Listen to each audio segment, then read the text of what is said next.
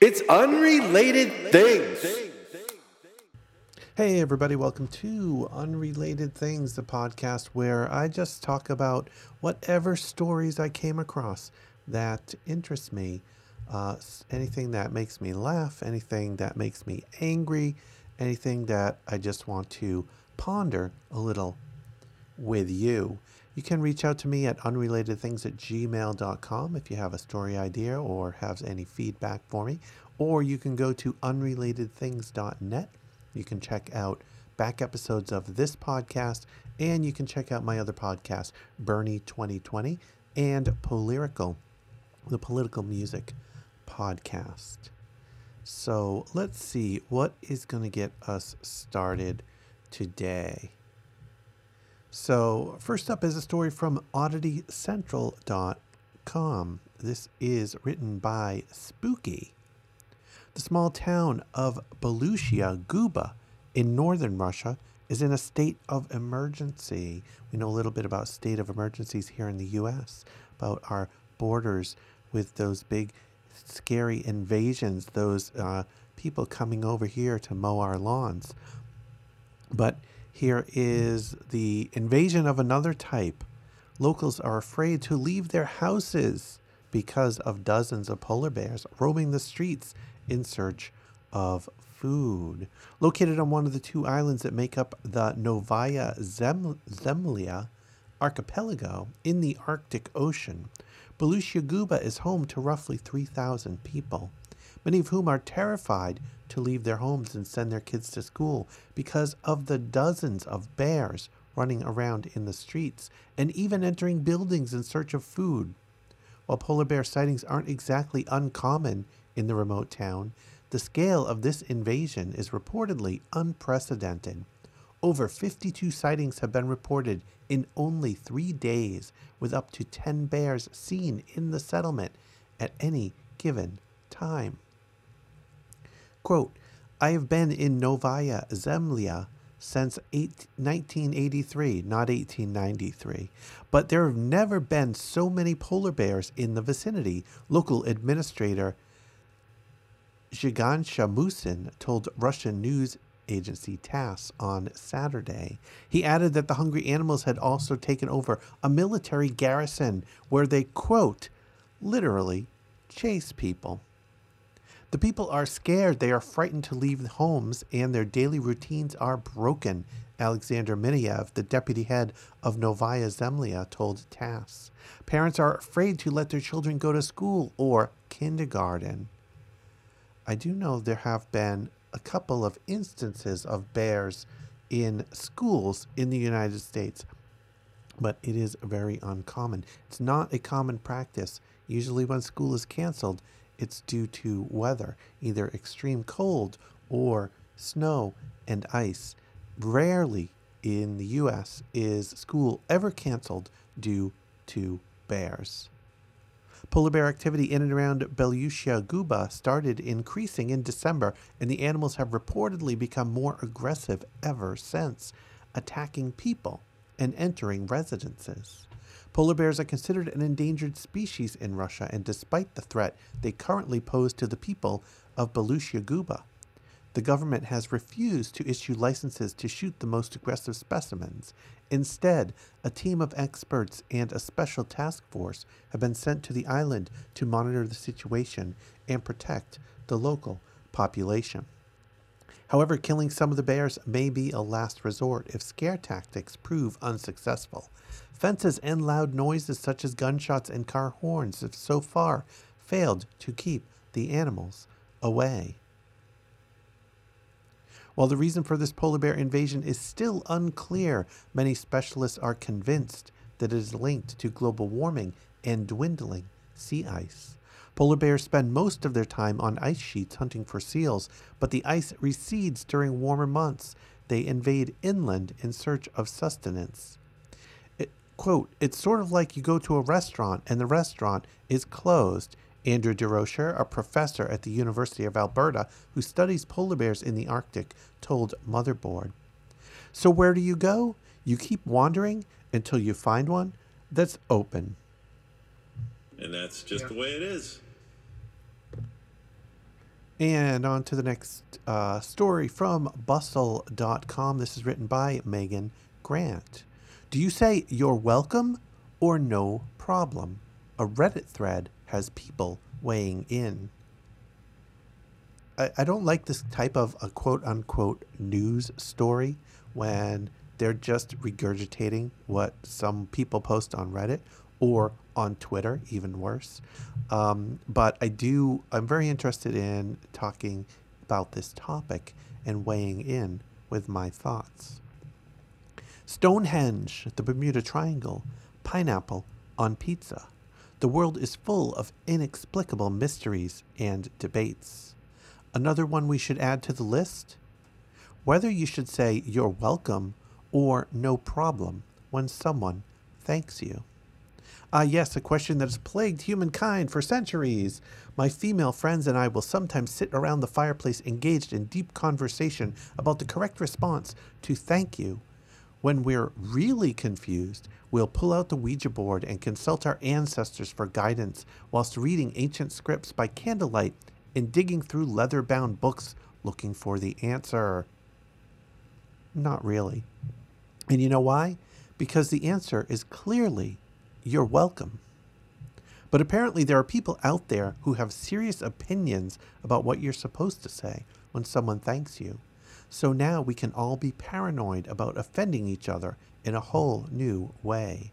For starters, what's the difference between the two responses? Is there one? This one Redditor cleared it up rather succinctly. No problem means, quote, it wasn't a problem, so there was no need to thank me. You're welcome is more like, quote, I was glad to have helped you. Well, I'm for you're welcome all the way. I was kind of under the impression that any verbal response was considered acceptable by most people as long as it isn't something like, damn right you should thank me. But I was wrong. I concede. How do other people feel about this? Is you're welcome ideal? Is no problem preferable? Would it be easier for me to say nothing at all and just walk away? Probably. Let's explore. Team you're welcome. Shockingly, these people seem to be in the minority, which would displease my mother greatly. I say you're welcome after working in a hotel years ago when the owner insisted upon it, as no problem supposedly has negative connotations. To this day, I'm still conditioned to be positively positive. Team everyone else. If you don't say you're welcome, what the heck do you say? People come up with all types of responses, not just no problem. No worries seems to be a popular choice, which makes me uncomfortable. Why would anyone worry? Now I'm just confused. I say no worries a lot, though that's something that's pretty common to hear where I live. Hey, no problem, man definitely carries a special something, not quite sure what that something is yet. I usually just say something like, hey, no problem, man. For whatever reason, I feel like it sounds less sincere for me to specifically say, you're welcome, or like it makes it sound like I was expecting a thank you. Then there are the people who believe you're welcome is a hard no. They think it sounds strange, rude, even condescending. I can't say you're welcome. It sounds so weird to me. I say, yeah, you bet. Like, you can count on me to do nice shit. I got you. Okay, I hope yeah, you bet is not one that comes into vogue to replace either no problem or you're welcome. You're welcome sounds kind of condescending a bit to me, kind of like saying, damn right, I went out of my way for you. Something like no problem is simple with no hidden thing behind it. I do you're welcome You're welcome just sounds arrogant and rude to me. If I say it, that is, I don't have a problem with other people saying it. Then there's this person who pretty much like hell with all of you and instead keeps it simple. I just say yep. Yep. Y-E-P. Yep. A lot of weird things happen on Reddit, and I wasn't quite ready to stop my research here, so I went on the hunt for proof that you're welcome is the best, most proper response, and didn't find it. Robert Cialdini studied persuasion for 40 years and even authored a book titled Influence, and here's what he found according to the HuffPost.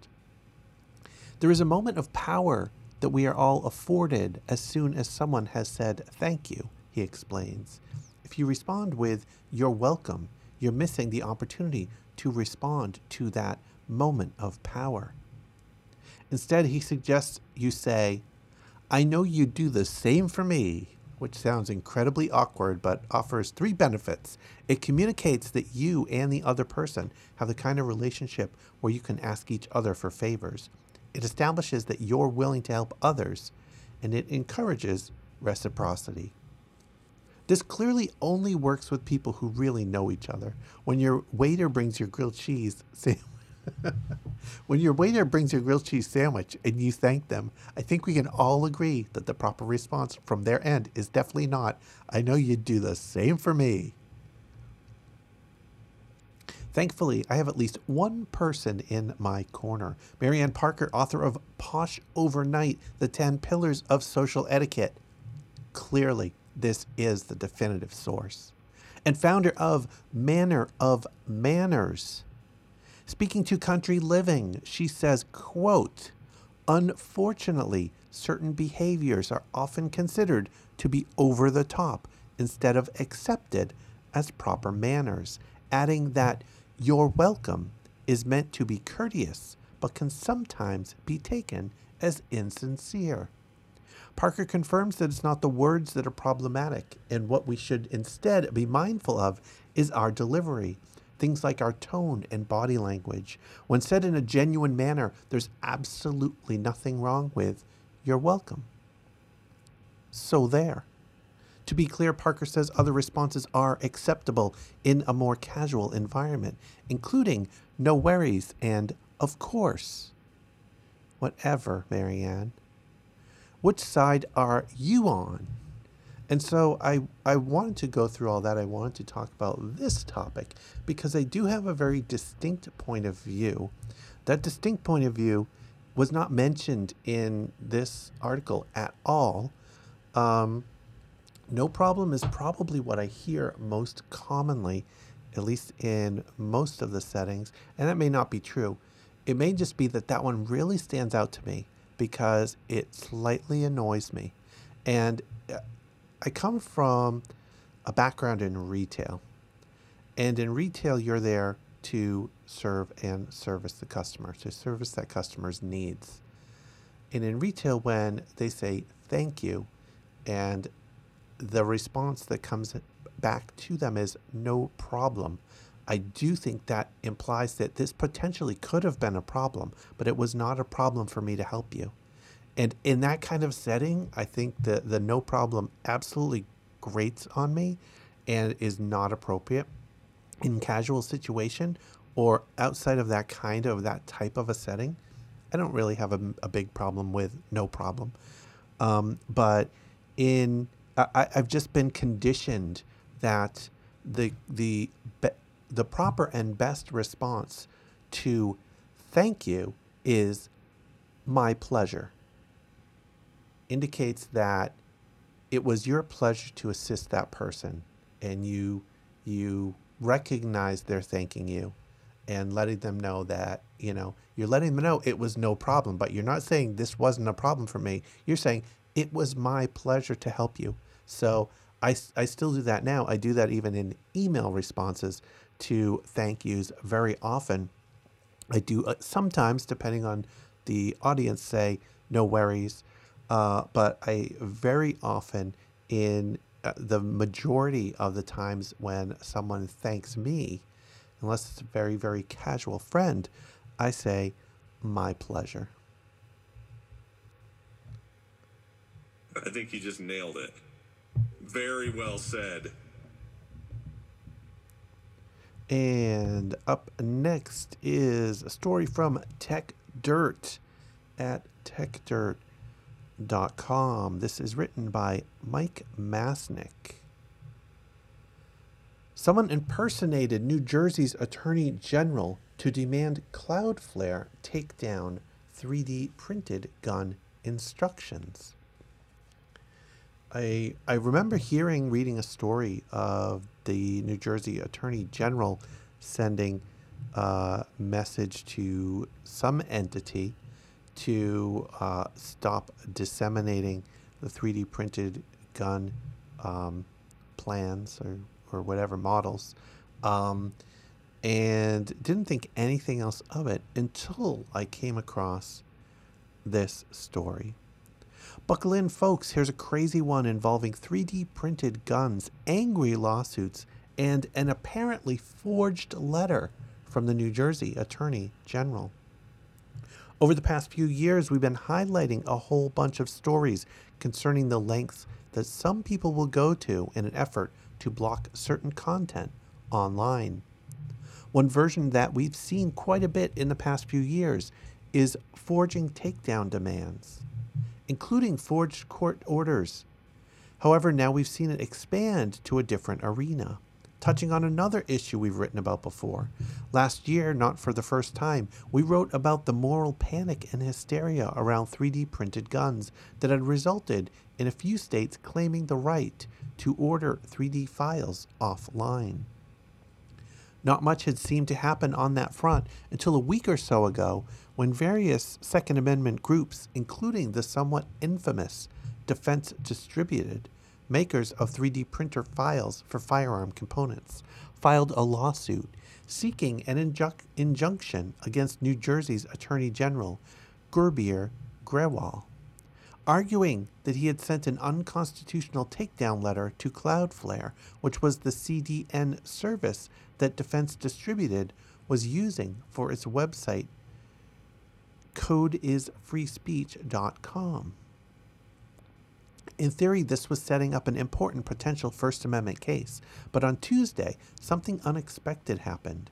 The state of New Jersey showed up in court to say no one there actually sent the takedown, and that they believed it was forged and sent via a proxy service in the Slovak Republic.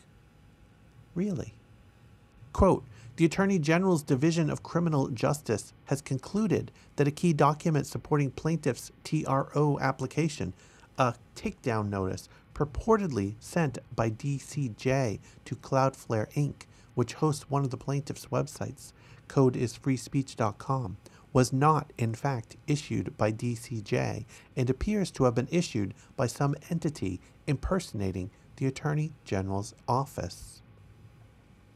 The filing recognizes that New Jersey legislature did pass a law late last year restricting the distribution of such 3D printed instructions, but that the state's law enforcement arm has yet to do anything to enforce it, and most certainly did not send the letter in question. Quote, as noted, we have no reason to believe the Attorney General's office filed this takedown notice with Cloudflare, and our investigation thus far demonstrates the office did not do so. We have conferred with all relevant parties within the Attorney General's office, including DCJ and the New Jersey State Police, and there is no evidence that anyone within the office authorized its filing.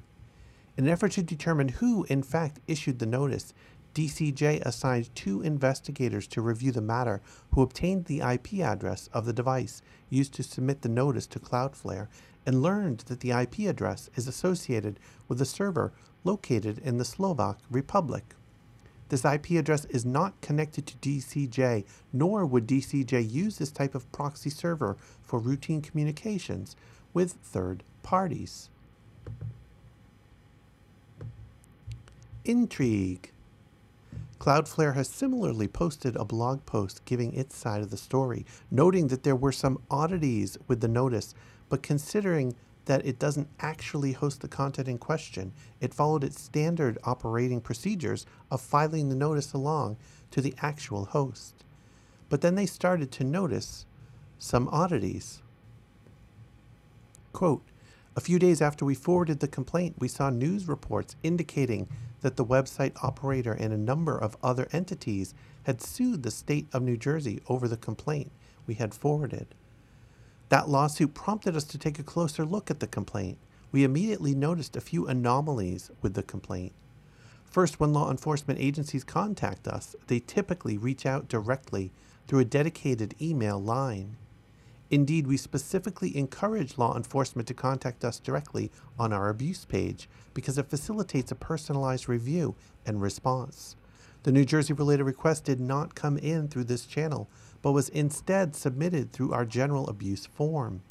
This was one data point that raised our skepticism as to the legitimacy of this report. Second, the IP address linked to the complaint was geolocated to the Slovak Republic, which seemed like an unlikely location for the New Jersey Attorney General to be submitting an abuse report from. This particular data point was a strong indicator that this might be a fraudulent report.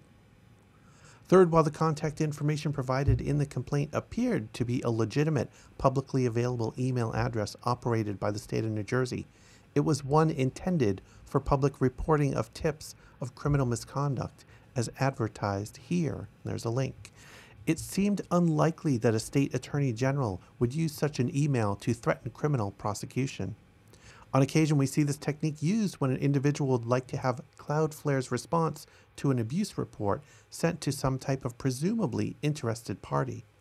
The person filing this misattributed abuse report likely hopes that the party who controls that email address will then initiate some type of investigation or action based on that abuse report. Cloudflare further notes, having learned that this notice was forged, it now has found, quote, other abuse reports submitted from this IP address and established, quote, a clear pattern of fake abuse reports, such that abuse reports from that IP will no longer be allowed. There are, of course, some larger issues here, as we've noted for years and years and years, mainly with regard to the DMCA notice and takedown process. When you have a process that allows for notice and takedown, it will get abused widely and continuously. Expanding notice and takedown to other arenas only means it will get abused more and more, and the abuse will become increasingly sophisticated. And there's a little more to this story if you want to check that out. Once again, that's on techdirt.com, and it has the complaint that was sent over to them. Are you kidding me? Oh, boy, howdy. And here's a piece from livescience.com. This is written by Brandon Spector. Black snow is falling from the skies in Siberia, and it is toxic. A pall of eerie black snow has covered several towns in the Siberian region of Kuzbas, which is home to 2.6 million people and one of the world's largest coal fields. According to The Guardian and the Siberian Times, the snow is tainted with toxic black coal dust that was released into the air from open coal pits and improperly maintained factories in the region. One coal plant official told the local media that a shield meant to prevent coal powder from escaping out of the factory had malfunctioned. However, toxic black snowfall seems to be a regular phenomena in the area, and it isn't necessarily tied to a single source. Quote, it's harder to find white snow than black snow during the winter. I bet it's even harder during the summer. Vladimir Slivyak, a member of the nonprofit environmental action group Eco Defense, told The Guardian, there is a lot of coal dust in the air all the time. When snow falls, it just becomes visible. You can't see it the rest of the year, but it's still there. Kuzbas, short for Kuznetsk Basin, is one of the largest coal fields in the world, spanning more than 10,000 square miles, or 26,000 square kilometers, according to Britannica.com. Britannica. Encyclopedia Britannica. Remember that? Remember Encyclopedia Britannica and World Book Encyclopedia and all those others? Remember Encyclopedia Salesman? Technology, it destroys jobs. A 2015 report from Eco Defense found that the citizens of Kuzbas have an average life expectancy 3 to 4 years shorter than the Russian national average and have nearly twice the risk of contracting tuberculosis and childhood mental disorders. Black snows like this one are a frequent winter feature in the region, the report found, and mitigation attempts have been lacking. For instance, in December 2018, regional authorities were accused of trying to hide the toxic black stuff. All right, in my head, I already went there, and the story goes there. Trying to hide the toxic black stuff by literally painting over it with white pigment, the Moscow Times reported. All right, that's not the way to clean up the environment. It's not the proper method. First of all, the paint's probably toxic.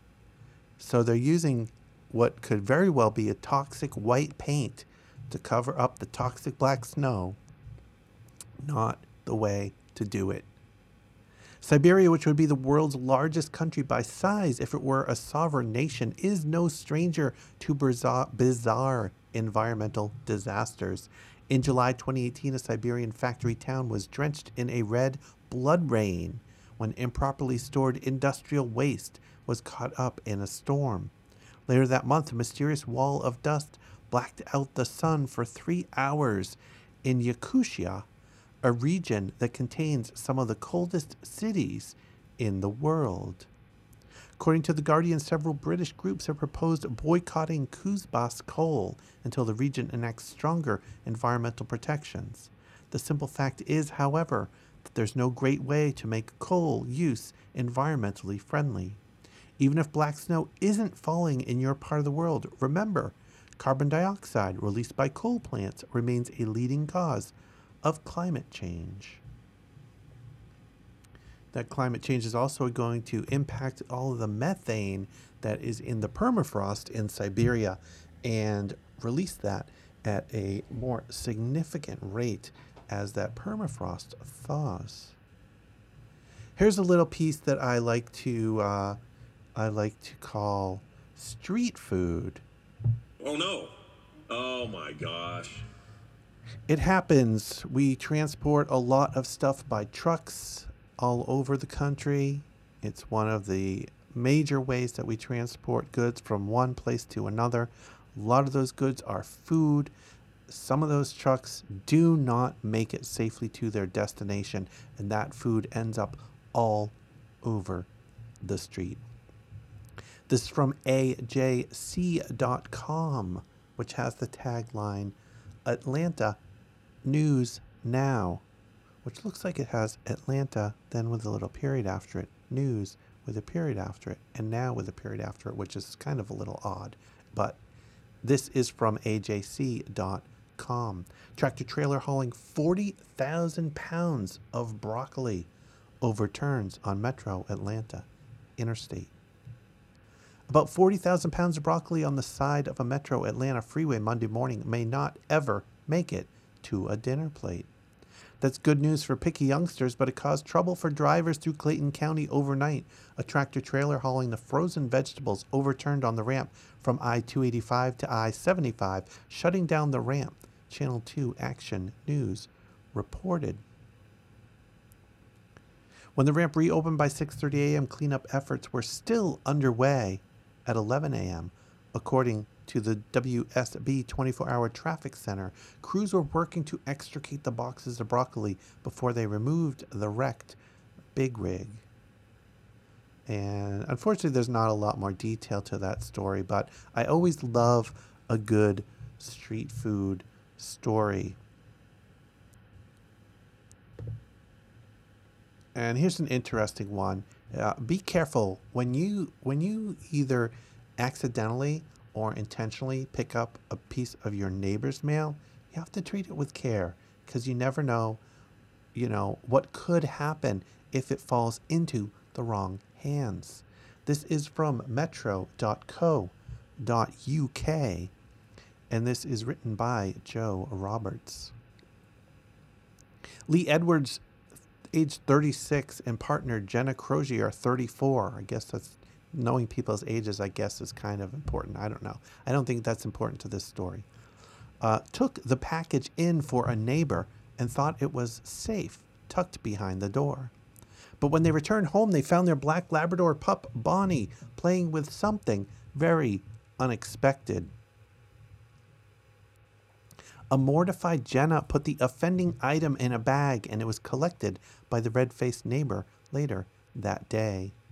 Dog trainer Lee from Wigan, Greater Manchester said, quote, I came downstairs and at first I thought it was a training toy. I train dogs for a living and we do have toys that are similar.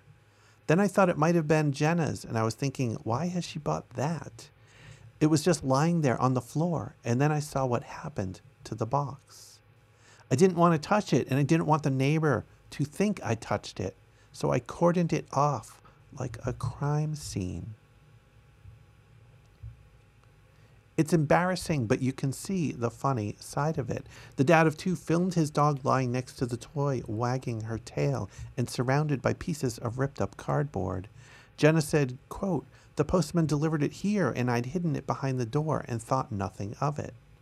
When I saw what it was, I thought it was so funny. Of all the parcels she could have got a hold of, it had to be the most secret thing you could have. Bonnie had it in her gob and was walking around with it. She played with it for about an hour. I like the extent to which this story doesn't tell you what it is, but it shows you pictures. There's pictures of the dog and the toy. Not until here does it even mention what it is, and it still doesn't say in detail what it is. I think if you're in the UK, maybe you totally understand what Ann Summers is. But the next line says, it was a pink Ann Summers toy. It wasn't a huge one, just a standard size. She added, the neighbor ended up coming around and I don't know her, but I'd say she's in her late 40s. I apologized and told her the dog had gotten a hold of it. She gave us a look. She knew what it was, and then she ran off to her car. I've not seen her since. I don't want to. I feel awful. Well, still, if you're in the U.S. and you had only that text to read, you still don't really know what it was, though you can make assumptions, and those assumptions will probably be correct. But this is a vibrator. It's vibrator / dildo. It appears, it doesn't show it vibrating. It appears that it has vibrating function. Yes, it appears from the photos average size, as they say in the story. What did they say exactly? It wasn't a huge one, just a standard size. So neighbor's package got delivered to the other neighbor. They put it inside for safekeeping. Their dog tore that package to pieces and played with that dildo until the owners got home and found out what it had done. So what do? Of course, you be very discreet. You take pictures of it and you post those pictures online and have a really good laugh. And next up is a story from Deadline.com. My favorite TV show of all time is Eureka. The two creators of the show Eureka, which was called A Town Called Eureka in the UK, were Andy Cosby and Jamie Paglia, both of whom have gone on to do other things since Sci-Fi / Comcast canceled Eureka prematurely. Here is one thing that Andy Cosby has been up to, or actually this mentions a couple things Andy Cosby has been up to. This is written by Jeff Boucher, or Boucher. Legion M has recruited Hellboy screenwriter Andrew Cosby to take on the showrunner role for Evermore, a planned steampunk TV series aimed at family audiences and partly inspired by Dr. Evermore's Sculpture Park, an eccentric tourist attraction off Highway 12 in South Wisconsin.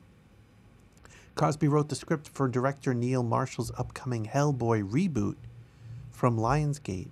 Cosby also co-created the science fiction series Eureka, which aired for 5 seasons on Sci-Fi.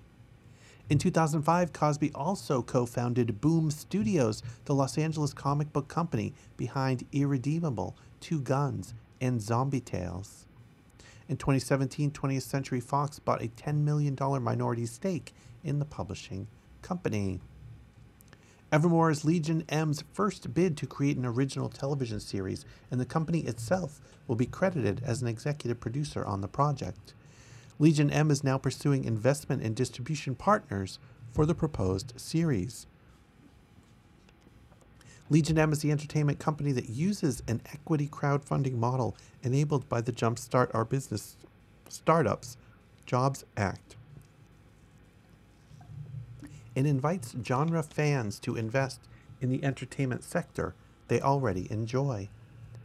In addition to in-house projects, the company invests in partner productions, among them Mandy, the recent Nicolas Cage revenge film, and filmmaker Kevin Smith's upcoming feature, Jay and Silent Bob Reboot.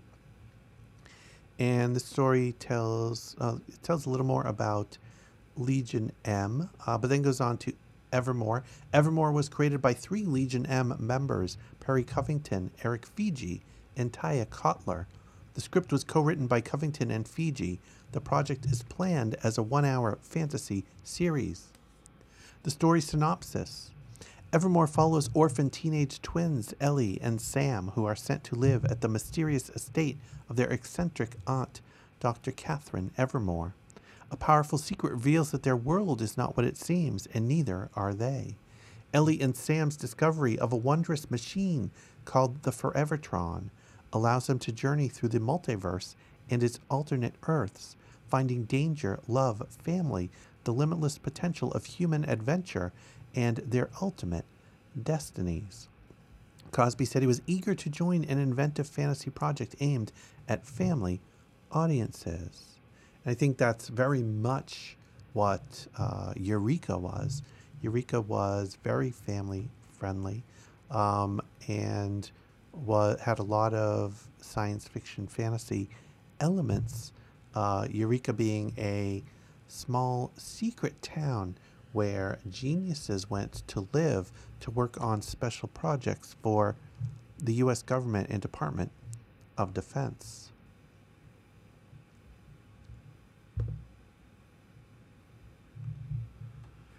And this next piece is from BBC.com. Estonians rescue wild wolf from ice, thinking it was a dog. Kind-hearted Estonian workers rushed to rescue a dog in distress from a freezing river on Wednesday. The men were working on the Sindi Dam on the Parnu River when they spotted the animal trapped in the icy water. After clearing a path through the ice, they took the frozen canine to a clinic for medical care. Only then was it revealed they had been carrying a wolf. The Eastern Union for the Protection of Animals, EUPA, said the wolf had low blood pressure when it arrived at the veterinarian's office, which may have explained its docile nature after the men carried it to their car to warm it up. Speaking to the Estonian paper Postimees, Postimees, one of the men, Rando Kartsep, said, quote, "We had to carry him over the slope. He weighed a fair bit. He was calm, slept on my legs. When I wanted to stretch them, he raised his head for a moment," he added. Veterinarians had some suspicions over the large dog's true nature, but it was a local hunter familiar with the region's wolves who finally confirmed it for what it was, a young male wolf about a year old. Armed with this new information, the clinic staff decided to put the wolf in a cage after treatment in case it became less docile once it recovered. The EUPA said it paid for the animal's treatment and that, quote, "Luckily, everything turned out well." The wolf recovered from its brush with death within the day, and after being fitted with a GPS collar by researchers from the National Environmental Agency, was released back into the wild. We are so happy for the outcome of the story and wish to thank all the participants, especially these men who rescued the wolf and the doctors of the clinic who were not afraid to treat and nurture the wild animal, Yupa said. Estonia is home to hundreds of wolves, only a handful of which have been collared in recent years. As a species, they usually avoid humans. It was picked as Estonia's national anthem last year by a group of nature organizations. And this next piece is from abc.net.au. It's written by Sarah Scopelianos and Daniel Keene. An Adelaide pilot has taken workplace venting to new heights by etching "I'm bored" into the sky. I don't know if you can etch in the sky, but maybe tracing is better term. The Diamond Star plane, operated by Flight Training Adelaide, spent a little over 3 hours in the air on Tuesday to draw the letters over South Australia. The message was not seen by people on the ground. This wasn't a skywriter. But it was visible to aviation followers watching live flight tracking programs and websites. It is believed the pilot, who was working out of Parafield Airport north of Adelaide, was, quote, running in a new engine. The FlightAware website captured the pilot's work between 8:53 a.m. to 11:57 a.m. The pilot flew several loops, creating some somewhat explicit graffiti along the coast, before tracing "I'm bored" over the Prince's Highway. Retired Qantas A380 pilot Chris Wilson said he thought the message was, quote, harmless. Seriously, did anybody think the message would be harmful? It's not very common for someone to do this. It's the first one I've seen, Mr. Wilson said. I think it's a harmless pursuit. He obviously is bored, because since he said, "I'm bored," is what he traced in the sky. I'd say he was a young pilot trying to build up some hours. Mr. Wilson said the pilot would have been following the GPS path. Civil Aviation Safety Authority spokesman Peter Gibson said pilots drawing pictures was uncommon but not unheard of. Quote, all pilots plan a track for their aircraft to get between where they're going from and to. Now what that track looks like once it shows up on radar, of course, is another thing entirely, he said. And this story goes on and shows a couple of other paths that creative pilots have traced. The bored artist is not the only pilot creating messages or artwork, according to the Flight Radar 24 website. Throughout the world, pilots are drawing planes, love hearts, leaving messages, and even signing their own work on return flights. According to overseas media reports, 2 U.S. Marines were grounded over a stunt where they created a, quote, sky penis over California in October 2017. And I talked about that story in a previous episode, which is one of the things that made this story interesting to me. A month later, an Airbus pilot during a test flight produced a clear image of a Christmas tree, complete with baubles, over Germany. The tree, according to the BBC, was rendered in several colors on Flight Radar 24 website to show the plane's varying altitudes. The phenomenon has drawn comparisons with runners and cyclists using tracking app Strava to overlay street maps with detailed drawings.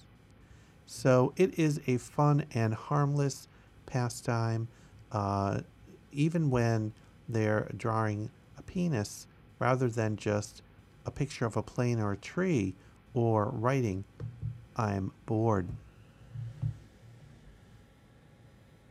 All right, cool. Monkey star Peter Tork has passed away at age 77. Monkey star Peter Tork, who played bass and keyboard on hits like Daydream Believer and co-starred in the band's popular 1960s comedy TV show, has died at 77. The bassist and singer played with the Monkees from their earliest days as a made-for-TV 60s pop band through their recent reunion performances. Tork died Thursday of causes that have not been publicly detailed. He was 77. Quote, I am told he slipped away peacefully, his Monkees bandmate Michael Nesmith said in a statement. Yet, as I write this, my tears are awash and my heart is broken. Even though I am clinging to the idea that we all continue, the pain that attends these passings has no cure.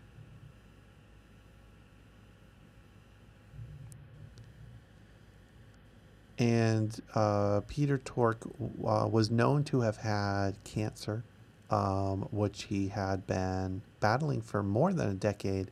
But it is not, in this particular story, it is not explained if that is in the end what led to his passing. Age 77, from my perspective, that is quite a good long life. I don't anticipate that I will likely get there.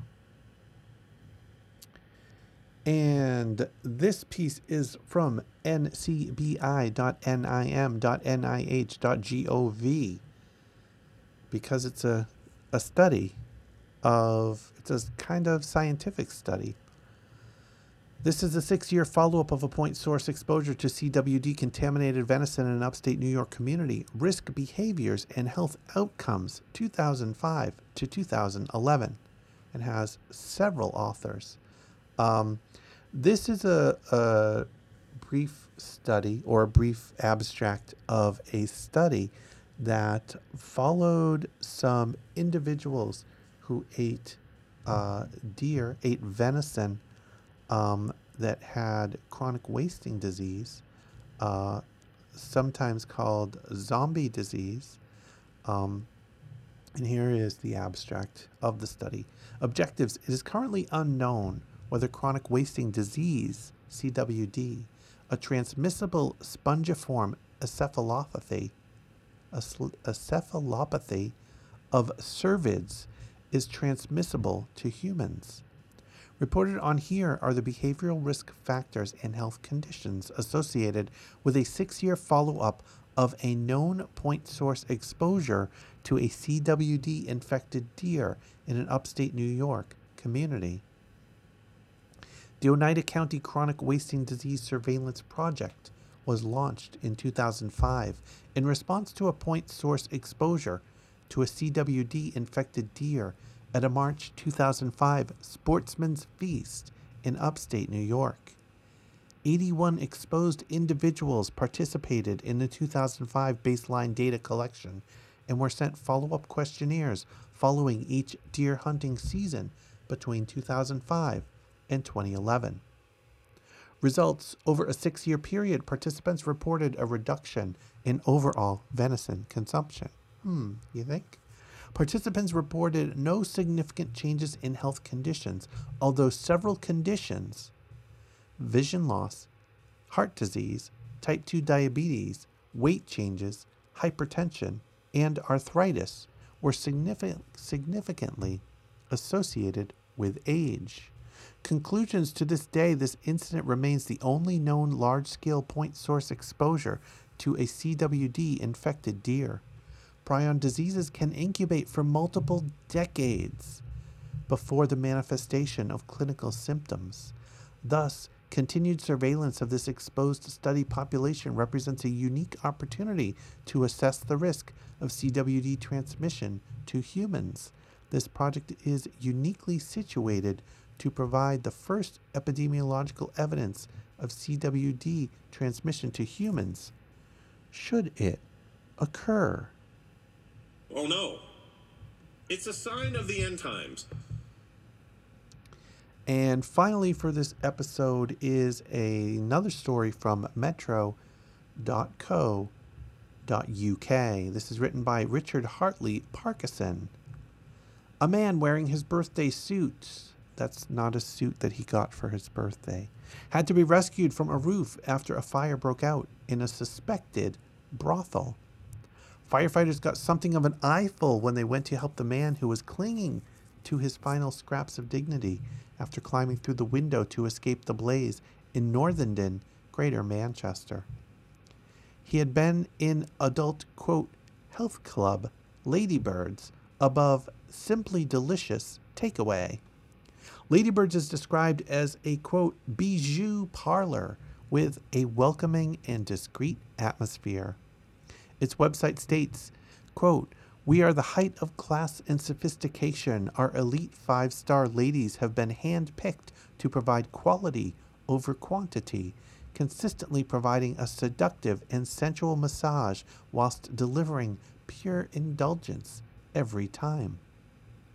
Naturally, his appearance caused something of a stir locally, with people taking pictures and videos. One such person was Mike in MCR, who said, quote, "So there was a fire at the knocking shop down the road in Northenden yesterday." A fire service spokesman said, "We were called out at 3:09 p.m. on Tuesday and sent a fire engine from Withington. We helped a man down from a shop signage using a 9-meter ladder." A police spokesman said, "Police were called shortly after 3 p.m. on Tuesday, February 19, to report of a concern for the welfare of a man on Palatine Road, Northenden. He was taken to the hospital, and firefighters confirmed Ladybirds has already reopened for business." And that will wrap up this episode of Unrelated Things. Remember, if you want to send me a message, you can send an email to unrelatedthings@gmail.com. You can go to the website unrelatedthings.net, and you can check out back episodes, and you can check out the other podcasts I do there as well. And you can also watch me or listen to me record this live on Twitch at twitch.tv/unrelatedthings. If you want to make a donation to keep this going, go to unrelatedthings.net and look over at the right-hand sidebar for ways to donate. Thanks for listening. It's Unrelated Things.